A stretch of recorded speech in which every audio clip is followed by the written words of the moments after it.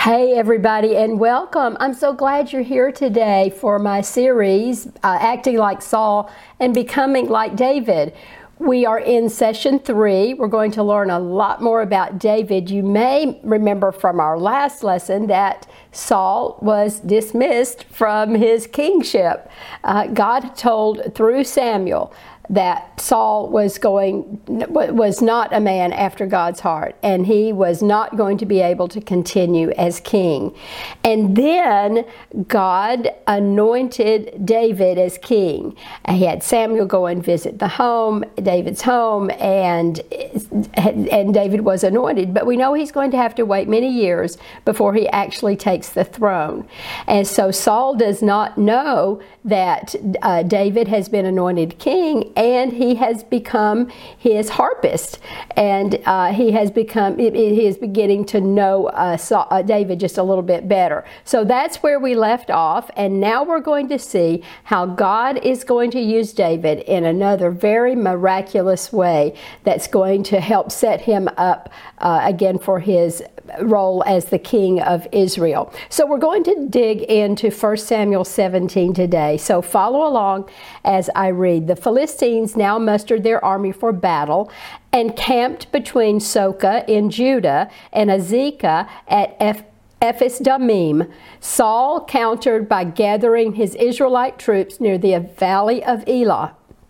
So the Philistines and Israelites faced each other on opposite hills with the valley between them. Think of the valley. On one side, the Hebrew dominated the hill country of Judea. And on the other side of the valley, the Philistines control the coastal plain. And the land between these two enemies is the lowland, and it's called the Valley of Elah. Well, the Philistines now were camped on the south side of the valley, and King Saul's forces were on the northern side of the valley. We already are seeing an image in here of the peaks and the valleys, and we're going to see that in this lesson of the idea that we all have peaks and valleys, those moments when we are on top of the mountain, and then those times where we're in the valley and we are tested, and that's what David is getting ready to go through. Well, David then is at home. He is taking care of the sheep, and we see in this first, at the beginning, we're going to see the entrance of Goliath. He is a Goliath from Gath.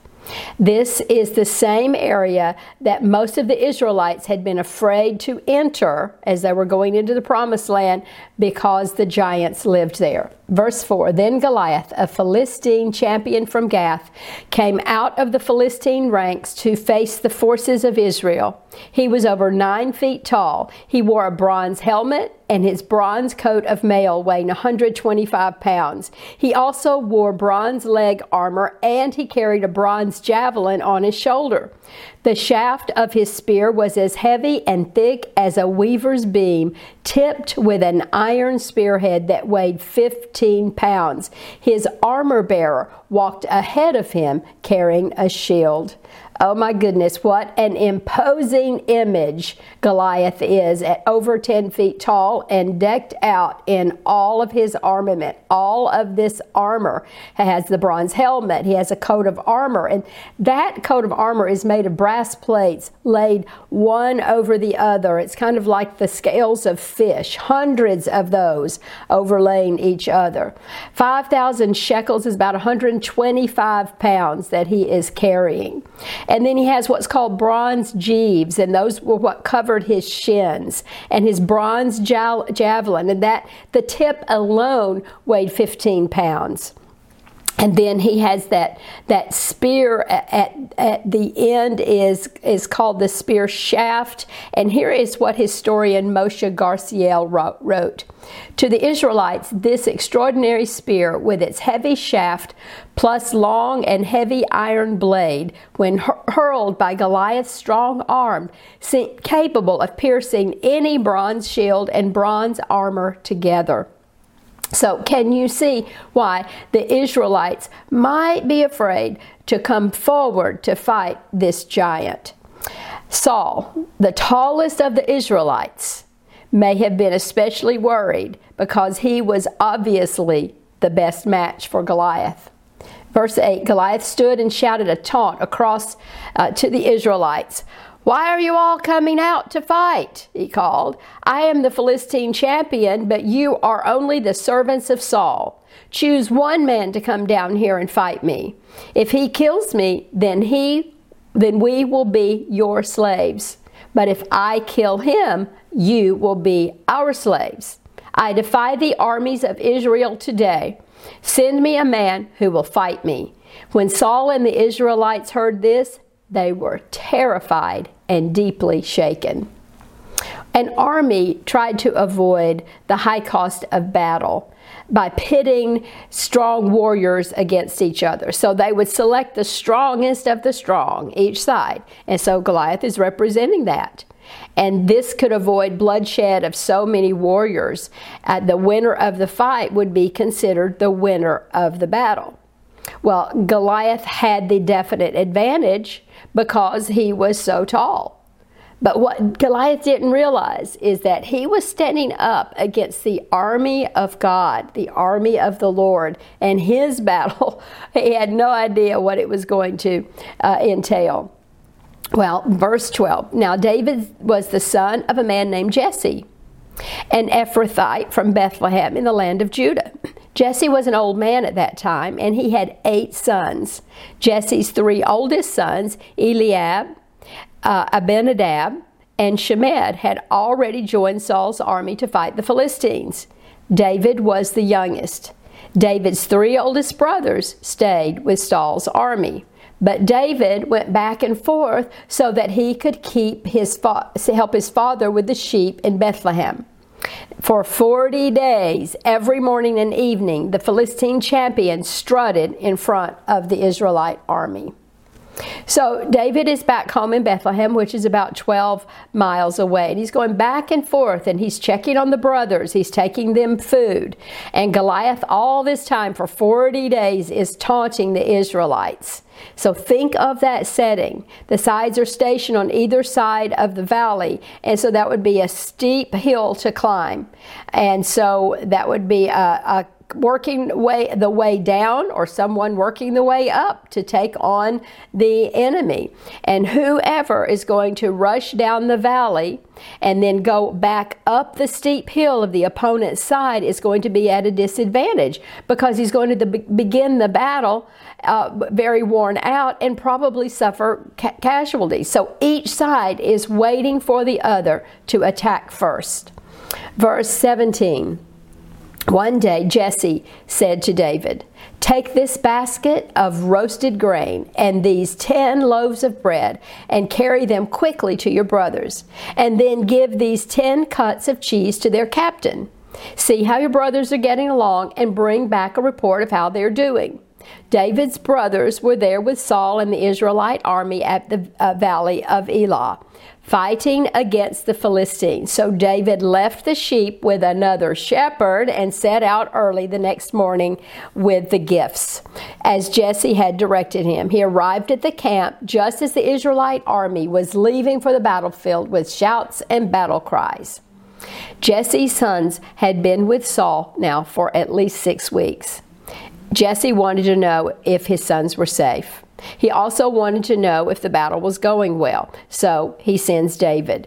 And so I noticed that, first of all, David took care of those sheep, didn't he? He made sure that there was another shepherd to care for those sheep. That would have been the hired shepherd. And then he went to find his brothers. David starts out on a routine day. It is an ordinary day, a mundane day.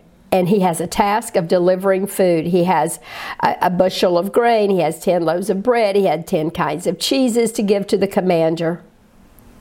You know, often we are engaged in just the normal, the everyday task when we encounter our own giants. Have you ever been going about your ordinary day when all of a sudden a gloom settles on you? Or you wake up in the morning, an ordinary Monday, we'll say, and you have to deal with one stress or one disappointment after another. Or you're going through the motions of the day and you get the call. A call that changes everything for you. Well, you can also find yourselves then on a mountain facing a giant. Well, the words and the appearance of Goliath are terrifying Saul and the Israelites. This message the giant is giving them is this ultimatum: if you can't overcome the giant, then you will serve him. What's the message for us? If we cannot overcome our own spiritual flaws, our weaknesses, our giants in our life, when we can't overcome our own issues, our own circumstances, our own flaws in our character, our weaknesses, we will end up serving them. It's such an important lesson for us. Well, verse 21 says, soon the Israelite and the Philistine forces stood facing each other, army against army. David left the things with the keeper of supplies and hurried out to the ranks to greet his brothers. As he is talking with them, Goliath, the Philistine champion from Gath, came out from the Philistine ranks. Then David heard him shout his usual taunt to the army of Israel. As soon as the Israelite army saw him, they began to run away in fright. The men asked David, have you seen the giant? He comes out each day to defy Israel. The king has offered a huge reward to anyone who kills him. He will give that man, listen to the high stakes here, one of his daughters for a wife. And the man's entire family will be exempted from paying taxes. Wow, that seems to be a pretty good deal. You get a wife and no taxes. David asked the soldiers standing by, what will a man get for killing this Philistine and ending his defiance of Israel? Who is the pagan Philistine anyway that he is allowed to defy the armies of the living God? Well, what a different perspective David has. You know, perspective is so important to us. Most onlookers there saw a giant. They were fearing for their lives. But David saw this mortal man defying the God Almighty. And Goliath was a target too big to miss. David knew. The wheels started turning, didn't they? He began to turn on his thought process in a way that presented possibilities because he changed his perspective. He knew that he was facing a giant that was defying God, but he knew that God would be with the person who faced this giant. David had God's perspective.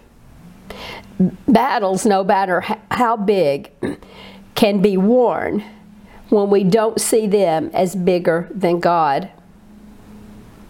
Think about your own giants right now, those things that you are facing that seem to be insurmountable. Viewing impossible situations from God's point of view helps us to put the giant problem into perspective. It helps us to see more clearly. And when we see more clearly, we can fight more effectively. Verse 27 says, and these men gave David the same reply. Yes, they said, there is a reward for killing him. But when David's oldest brother Eliab heard David talking to the men, listen, look at his response. He was angry. What are you doing around here anyway? He demanded. What about those few sheep you're supposed to be taking care of? I know all about your pride and your deceit. You just wanted to come and see the battle, didn't you? And then David replies, well, what have I done now? Indicating this probably is taunting from his brothers has gone on a long time. He said, I was only asking a question. He walked over to some others and asked them the same thing, and he got the same answer from them. Their focus was on the giant and their fear.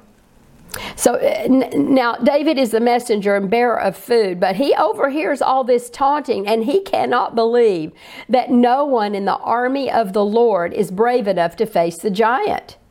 And here's what he knows, and it's what he is processing. If no one fights, then they'll all be slaves of the Philistines. And he knows somebody needs to take a stand. He realizes somebody has to face the giant.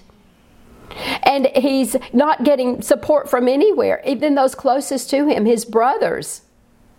The reaction of the brother was one of anger and taunting and derision. Before he fights the giant, he has to engage in his own battle with his brother. The brother and his belittling tone. Don't you think that the brother is thinking he's wandering around, this meek, handsome musician, and he is on this battlefield asking questions, and he's making everybody a little bit uncomfortable, and he's also embarrassing the brothers. But David's reaction is so interesting. He said, I was simply asking a question. I see that David was using that very important skill of curiosity.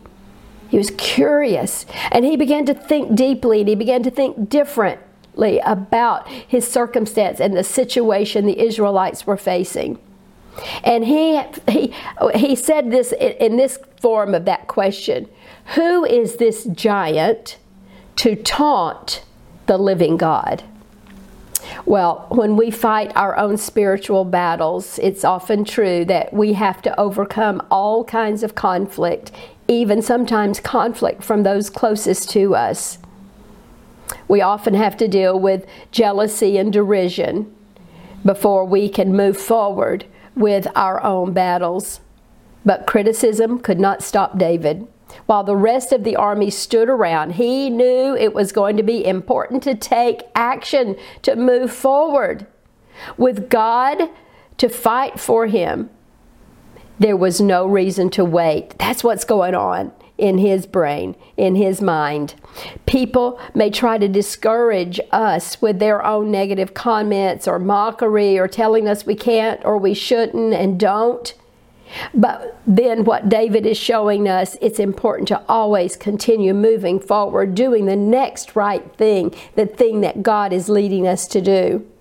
But doing what is right will be pleasing to God, and His is the opinion that matters most. Look at verse 31. Then David's question was reported to King Saul. And so the king sent for David. And David told Saul, don't worry about this Philistine. I'll go fight him. Saul's reply is, don't be ridiculous. There's no way you can fight this Philistine and possibly win. You're only a boy. And he's a man of war since his youth. Once again, David is underestimated. David is going to attempt something great for God, and those who know him best are critical. Do you ever encounter similar opposition?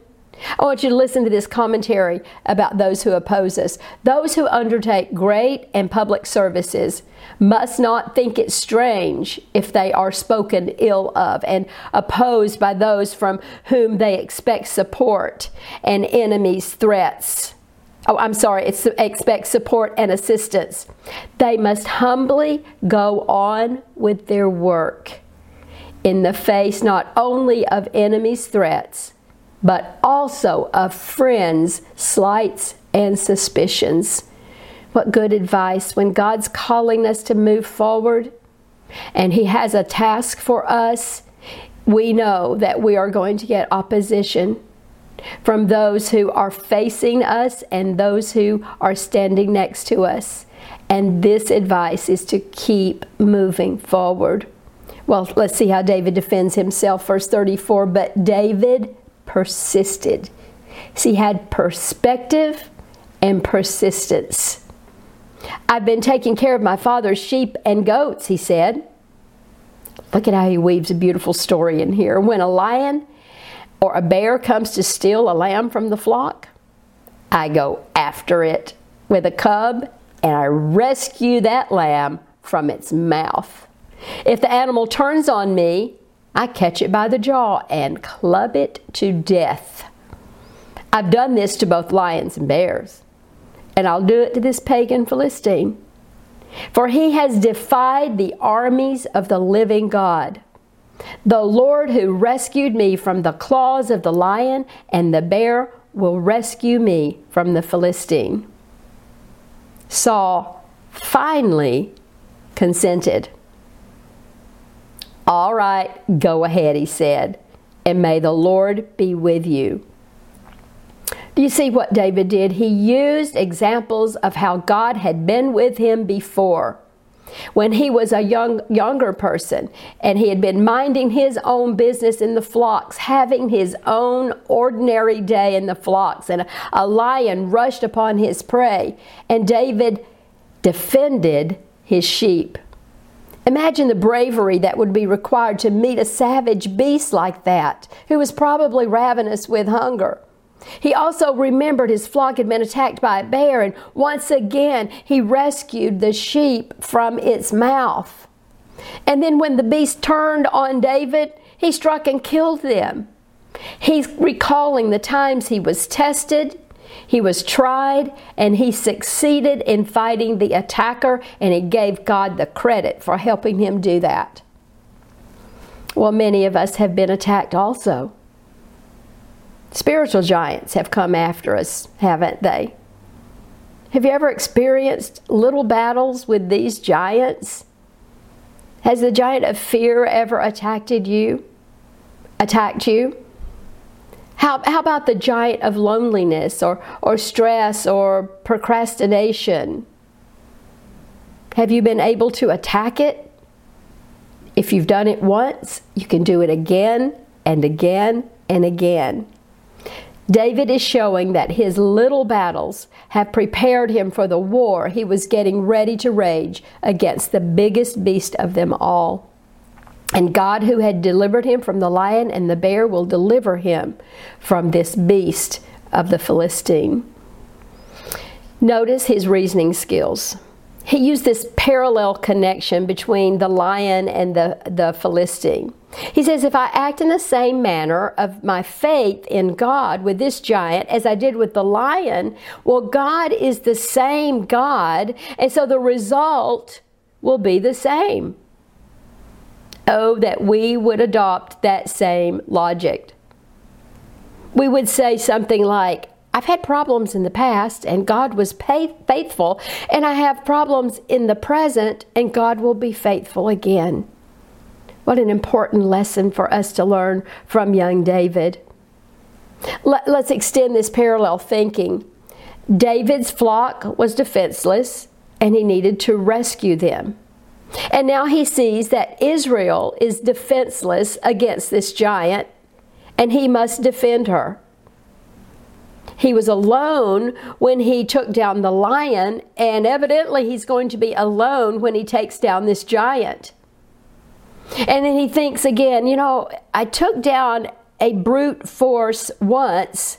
I can take down a brute force again, because this Philistine is just another wild animal.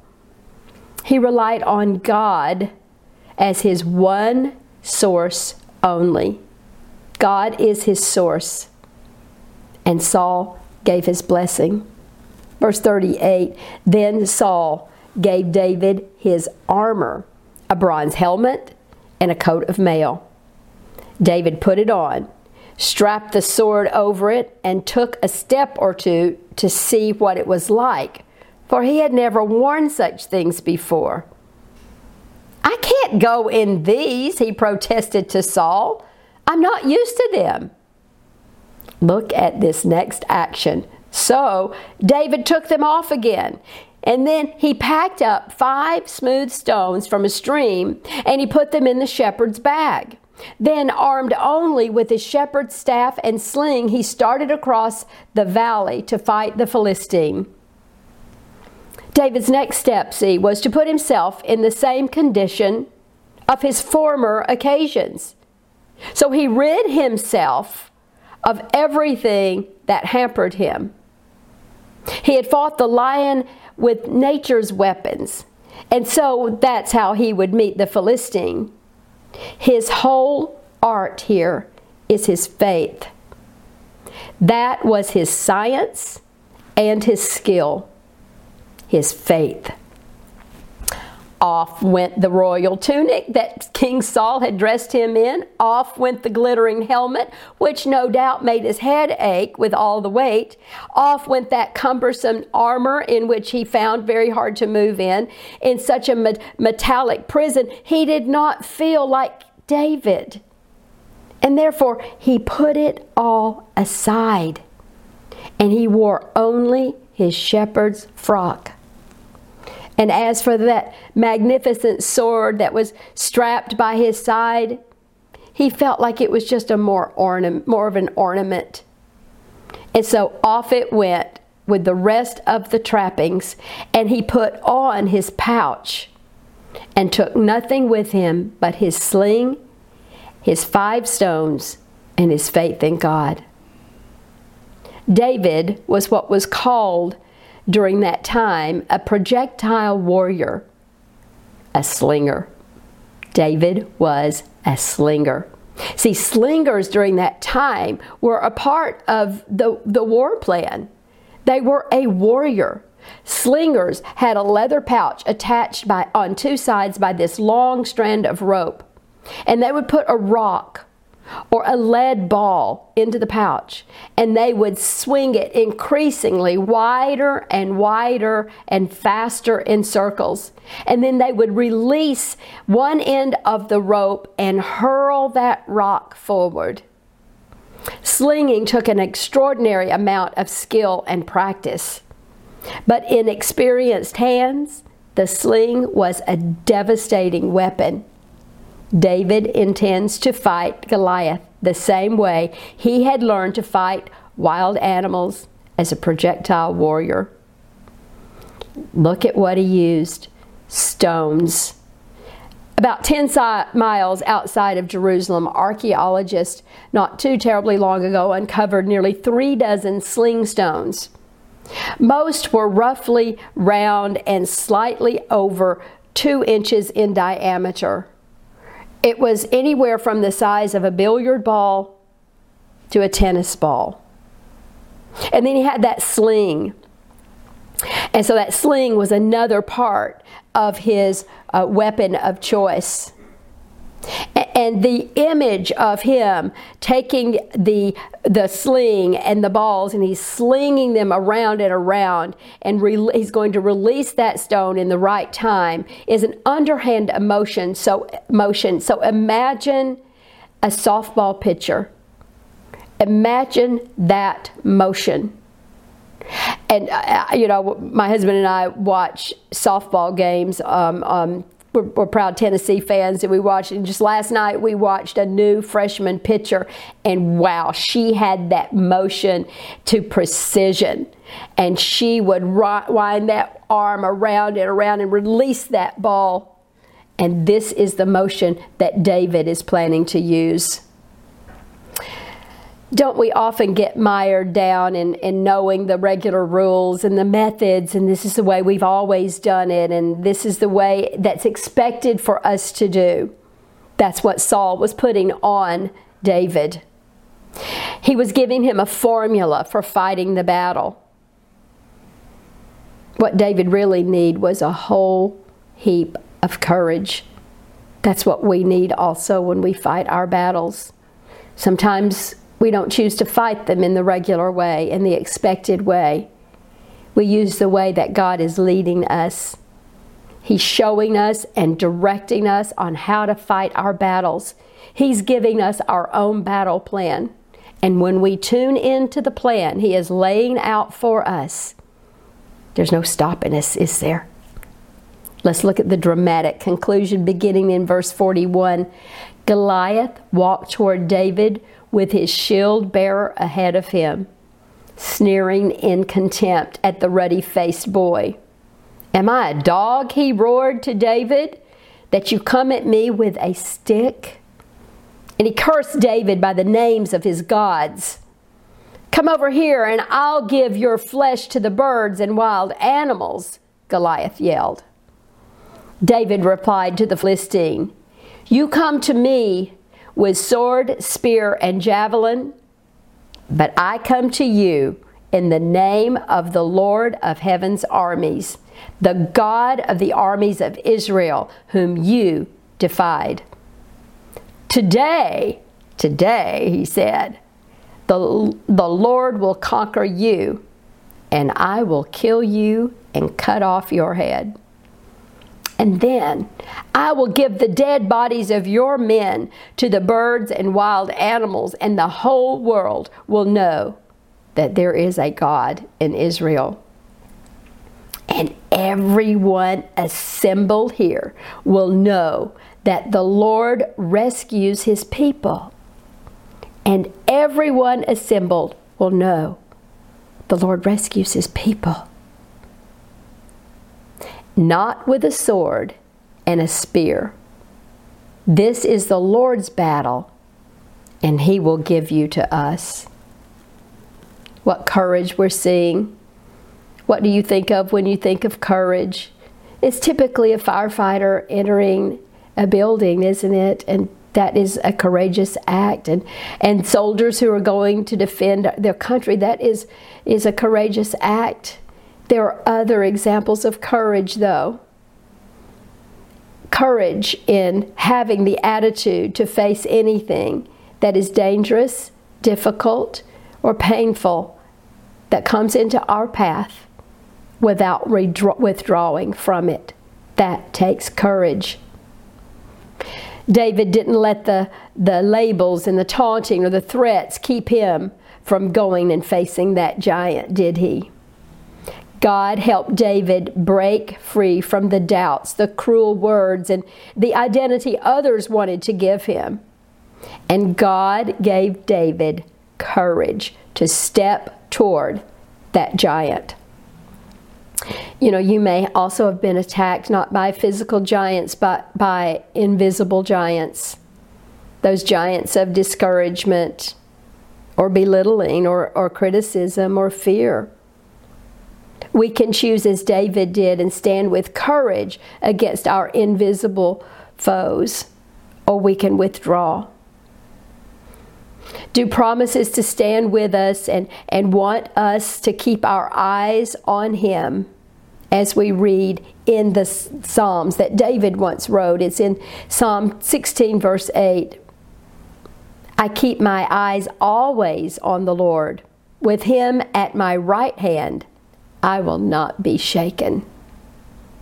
Let's see what happens next in verse 48. As Goliath moved closer to attack, David quickly ran out to meet him. Reaching into his shepherd's bag and taking out a stone, he hurled it with his sling and hit the Philistine in the forehead. The stone sank in, and Goliath stumbled and fell face down on the ground. David ran toward the enemy, didn't he? He was able to move faster than Goliath because David wasn't burdened down with heavy weapons or armor. David was an expert marksman with a sling, and as he advanced on Goliath, he stayed out of the range of Goliath's huge weapons. He put that rock in the sling and he whipped it around and faster at 6 or 7 revolutions per second, aiming his projectile right at Goliath's forehead, and wham, shazam, that stone had enough power to penetrate his skull and render Goliath dead.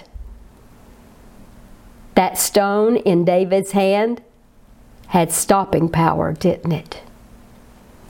In his book, David and Goliath, Underdogs, Misfits, and the Art of Battling Giants, Malcolm Gladwell says this: "This duel reveals the folly of our assumptions about power. The reason King Saul is skeptical of David's chances is that David is small and Goliath is large. Saul thinks of power in terms of physical might. He doesn't appreciate that power can come in other forms as well, in breaking some rules, in substituting speed and surprise for strength. See, what made David effective was more than his ability with a sling. David was underestimated because they underestimated his courage and his faith with God. God gave David stopping power. To fight like David, we need David's kind of fearlessness and courage. And we too can have stopping power. We need stopping power to fight our own spiritual, moral, and physical battles. Verse 50 said, "So David triumphed over the Philistine with only a sling and a stone, for he had no sword. Then David ran over, as he promised, and pulled Goliath's sword from his sheath. David used it to kill him and cut off his head. And then he further did as promised and shared it and showed it in front of all the Philistine army and Israel's army." It's a gory end to a glorious story, isn't it? It's one of courage and bravery. It's a story of contrast between Saul and David. David chose to do the hard thing. David, unlike Saul, chose not to listen to the crowd. David, unlike Saul, chose to rely on his faith in God. And unlike Saul, David chose to stand up against wrong. And he chose to give God credit. David chose well, and Saul had to watch, didn't he? Look at all the contrast and think about those and David, Goliath, and where they put their trust and what was important for their covering and their motive and for their protection. Their armor was so different. Goliath had a bronze helmet, but David put on that helmet of salvation. Goliath had a coat of armor, but David put on his breastplate of righteousness. Goliath had the bronze greaves, but David had his feet fitted with readiness for the battle. Goliath had a bronze javelin, but David put on a belt of truth. Goliath had a spear, but David's armor was the sword of truth. And Goliath had a shield. He had someone walking in front of him to shield him too, didn't he? But David had the shield of faith. David used God's invisible armor to fight his battle. Paul tells us about that in Ephesians 6. Be strong in the Lord and in His mighty power, and put on God's armor so that you will be able to stand firm against all strategies of the devil. You know, he tells us in this passage several times in Ephesians 6 verses 10 through 14, he tells us to stand. Stand. Armor's heavy, isn't it? He says stand.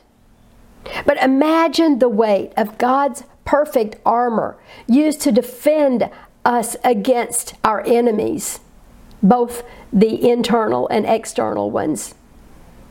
He wants us to secure our armor and stand. He wants us to put on the whole armor. Stand firm with the belt of truth buckled around your waist, with the breastplate of righteousness in place, and with your feet fitted with the readiness that comes from the gospel of peace. In addition to all this, take up the shield of faith with which you can extinguish all flaming arrows of the evil one. And you take that helmet of salvation and the sword of the Spirit, which is the Word of God. And then he says this, and pray in the Spirit on all occasions with all kinds of prayers and requests. What wisdom there is for us in fighting our battles by using the invisible armor of God instead of all the other things that people put on us and tell us to use and tell us to do. Y'all know how I love the image of David that Michelangelo did, the David. It's housed in the Accademia Gallery in Florence, Italy. It is the most magnificent piece of sculpture that I have ever seen. It stands over 14 feet tall and it weighs over 6 tons. Michelangelo worked on it for 2 years, chiseling away at the marble to create his masterpiece. He reportedly said, "I saw the angel in the marble and carved until I set him free." When asked how he made the statue, Michelangelo was noted to say, "It's easy. You just chip away the stone that doesn't look like David." And isn't that what we can do with our own labels, our own titles, our own weaknesses, our own personality issues? We can chip away at our own imperfections until they too disappear and we look more like the way God created us. It's also what God does with us. He chips away at our imperfections until we see ourselves as He sees us. That means we change our perspective.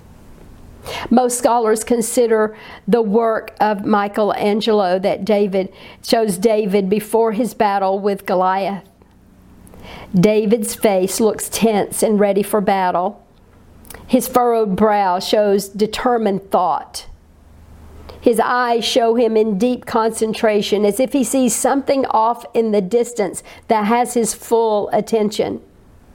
The muscles throughout his body are seen as tight. The tendons in his neck are bulging, as are the ones in his hands. He has his weight on his right leg, with his right placed forward, ready to spring into action.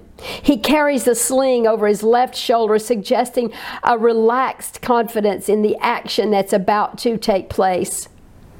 The contrast in his intense expression and his relaxed stance show that David is confident and he is focused on his decision to fight this formidable giant, David. This piece of art is a frozen moment in time. This moment shows the lapse in time between David's decision and his action. This shows a pause between a stimulus coming toward him and his response. David was in the gap. The gap. See, God created us with this special blessing of a time lapse, even though it might just be a few seconds.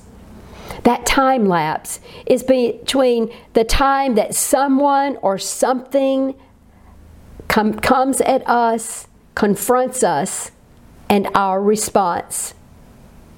David was ready in the gap. He knew what was ahead of him, and he also knew what was behind him. David had many reasons not to move out of the gap. David had lived with many labels that could have prevented him from moving forward appropriately out of the gap. He had many reasons to react in different ways in his gap. He could have turned. He could have run away. He could have dropped his weapon. He could have cried out in frustration. He could have shouted in anger. But David persisted. He didn't let the labels stand in his way of victory. No, David moved forward in the gap with faith. David defended himself, and he told of his successes fighting off animals. And he told himself he was ready to proceed forward. That's David in the gap. Are you ready in your gap? Do you allow God to stand with you in that often just a few seconds of time when you need to confront an issue, when you need to respond with love to somebody, or you need to make a decision of some sort? In your gap, Are you choosing to react or respond? Are you reacting without giving pause and prayer? Remember, when we are faced with an obstacle that seems overwhelming, untimely, filled with anger, frustration, we do these things. We take a pause. We take a breath. We say a prayer. And then we do the next right thing with God's help. Let's be faithful in our decisions as David was. God has promised not to desert us. He says this, and we read in Psalm 119, verse 30, I've chosen to be faithful. I have determined to live by your regulations. And here's what we read in Hebrews 13, verse 5. For he himself has said, I will never desert you, and never will I forsake you. See, David came to the valley of El Elah that day from Bethlehem. But he didn't go to be a hero. He was just having an ordinary day in an ordinary valley. But it changed David's life forever. He didn't start being courageous that day by killing Goliath. No. He started a pattern of courage by demonstrating responsibility in his daily, ordinary life. By taking care of those sheep. By practicing his music. By being obedient. By trusting God each day. See, David lived thousands of days that never made it into the scriptures. You know, we too have our ordinary days, our thousands of days. How are we living those thousands of days? See, we want to stay faithful in the ordinary. And God will often then use our ordinary days in extraordinary ways.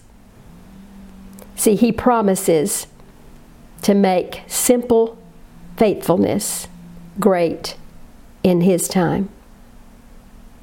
1 Peter 5:6 says this, So humble yourselves under the mighty power of God, and at the right time He will lift you up in honor. Oh God, our Father, thank you for this message of David's life, his example of courage, of how he responded, standing in the gap, how he trusted you, how he was able to move forward in spite of.